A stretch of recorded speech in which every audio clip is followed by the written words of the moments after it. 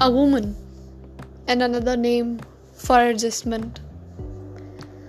Periods, pregnancy, cramps, household works, society, the so-called barriers, everything a woman have to go through with a smile.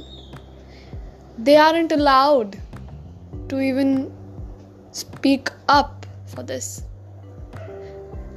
छोटे कपड़े पहन लिए तो तुम गलत हो, पूरे कपड़े पहन लिए ओ थोड़ा ट्रांसपेरेंट नहीं है, तुम्हारा ब्रा स्ट्रैप दिख रहा है, नॉर्मल कपड़े पहन के अगर थोड़ा सा मेकअप लगा लिया, ये तो मांग ही रही है कुछ। वाओ, कहीं लड़के के साथ बात करती हुई भी दिख गई, इनका कुछ ना कुछ तो चक्कर है। क्या थिंकिंग है एक औरत को लेकर। And this is the time to fight back, clap back and stand against these men and these peoples of the society. Let's go ahead for this.